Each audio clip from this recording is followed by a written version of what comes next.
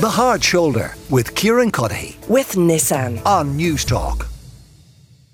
We will return now, though, to the appearance of RTE Senior Management before an Oireachtas Media Committee today. We're going to speak to a member of that committee in just a moment. But right now, Emma O'Kelly is with me, who is chair of the National Union of Journalists Dublin Broadcasting Branch. Emma, you're very welcome to the show, and it's good to talk to you again. Before we get to today, this is the week that we learned about this 10% pay hike / pay restoration for senior executives in RTE. Yesterday, we learned some of the detail that would be discussed today, which had included kind of car allowances of up to €25,000 when the lowest paid salaried staff in RTE are only paid €25,000. And then today, a kind of 80 grand being paid for a photographer to take, I think, 16 photos a week on Fair City. And Kevin Backhurst acknowledging that if they wanted a voluntary redundancy scheme, they couldn't even afford to implement it. From the point of view of you and your colleagues, the working men and women of RTE, what's your assessment of everything you've heard? Well, Kieran, as you say, we've heard all that in recent days, and then today becomes the sort of the big news around a recruitment freeze and news that spending is going to be stopped on items that will impact directly on our coverage and on our investment in equipment, and that is the tangible stuff that will directly impact on workers in RTE, and that's what people are reeling from today. And staff in RTE are saying that once again, it seems like the ordinary workers are going to be bearing the brunt when we didn't cause this problem. The other people who will be bearing the brunt, of course, are the Irish public, because we've been told today that spending will be curtailed that will impact on our coverage. And impact also on investment in equipment, which does likewise. And for example, in an area where many of our NUJ members work, the newsroom, we have been desperately short-staffed for a very long time now. We can't get to cover stories because we don't have the staff to send sometimes. We've been promised new reporters are being recruited. We're wondering, well, what happens to them? Is that now not going to happen in terms of resources? Again, RTE News currently has no studio in Athlone, and that is the heart of the country where we have no studio, and that of course curtails the service we can give to our public. So again, staff in RTE are pointing to the fact that this crisis, the immediate crisis, has arisen because of governance in RTE, because of very bad profligate and serious decisions made at the very top of the organisation, but we're paying the price. Yeah, because I think in a lot of people's minds, Emma, what's emerging is kind of two RTEs. Because there's all the story of largesse, and on this show yesterday we were talking about, private members clubs in London that we were told were necessary because of how lucrative the UK market was, and it turns out said members club that Prince Harry's also a member of was only used twice and never actually used for a meeting. Meanwhile, a London correspondent is filing stories from toilet cubicles. And at the same time, today, we learned that there are mixing desks in studios in RTE that can't afford to be upgraded. And you're telling us that the newsroom is already short-staffed, and one would wager that problem is going to get more acute with a recruitment embargo, because the effect of a recruitment embargo over time is that staff numbers dwindle.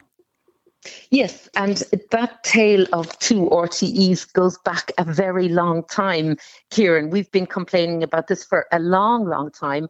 And the ultimate reason for that tale of two RTEs goes to government. It goes to the fact that for decades at this stage, successive governments haven't faced up to the challenge of how do you fund public service broadcasting. And we've heard the Taoiseach just recently at the Fianna Fáil Think-In. We've heard politicians right throughout the summer talking about how much they value public service broadcasting or public service media. And if you value it, you need to fund it and you need to pay for it. And that is the deeper crisis that lies beneath the immediate crisis. And in a way, the action or the inaction by successive governments is what drove RTE into the arms of commercial interests, car manufacturers, etc. And then, of course, we know that in the arms of those commercial interests, they moved to cover up their embarrassment by making it secretive. So this is a crisis that was brewing for a very very long time. And ultimately, it goes to governments, and to a government being prepared to make a decision on how to really value public service broadcasting and the whole ecosystem that feeds into RTE as well. I mean, we're talking about the arts, we're talking about the independent sector, we're talking about creative people in a whole swathe of industries who rely on RTE and public service media to fund the kind of brilliant creative work that they do. Do you suspect that we will ultimately end up with a very different version of RTE than we've been used to? There's talk about, even geographically moving the whole kit and caboodle. I think Kieran was talking about Galway today, but certainly out somewhere to the peripheries of Dublin. There's a lot of talk of the so-called publisher model or the Channel 4 model. There's lots of things have been put on the table.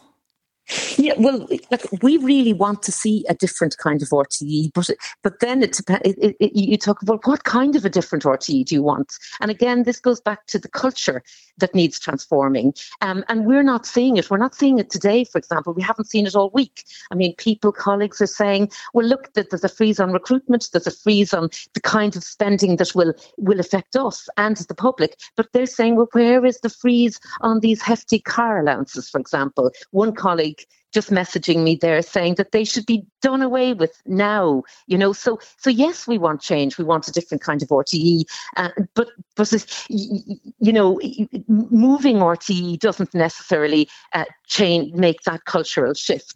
On the moving it, I mean, personally, I've no attachment particularly to the campus, but I listened a lot during the hearing this afternoon to talk of moving it, and I wonder to what degree is that a red herring, because very few people seem to be factoring in, if you sell off land, if you move RTE, you need to move it somewhere, and you need to put in new studios, and you need to invest. So I'm not so sure that it's that simple. Yeah. But what we need is a cultural change, and a cultural change doesn't have to cost that much money. Yeah, I guess on the moving front, if you're looking for an equivalent site with the equivalent resources, you probably wouldn't make much money on the whole process. You might make money on it if what you were to establish wasn't equivalent, if it was an awful lot smaller. But again, it's maybe something of a red herring. There are possibly lower hanging fruit that could be gone after. Are you and your colleagues confident with the noises coming from the new leadership, from Kevin Backhurst, that he is at least taking your concerns seriously? Look, we completely appreciate that Kevin Backhurst is 8 weeks in the job. Kevin Backhurst has a mountain to climb. We absolutely, accept his bona fides completely.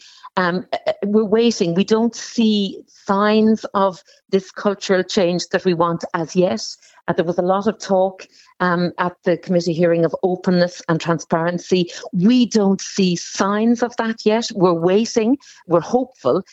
So our jury is out on that, but we're supportive of all efforts. But again, I'll go back to saying, we don't want ordinary workers to have to bear the brunt of a crisis that is completely not of their making. And we would also say to governments, help us here. The deeper and the most fundamental crisis here is a crisis in funding that goes much deeper and is in a way part of the cause of the immediate crisis we're facing in terms of what the revelations over the summer. Emma O'Kelly, Chair of the National Union of Journalists, Dublin Broadcasting Branch, thank you very much for speaking to us. The Hard Shoulder with Kieran. With Nissan. Weekdays from 4 on News Talk.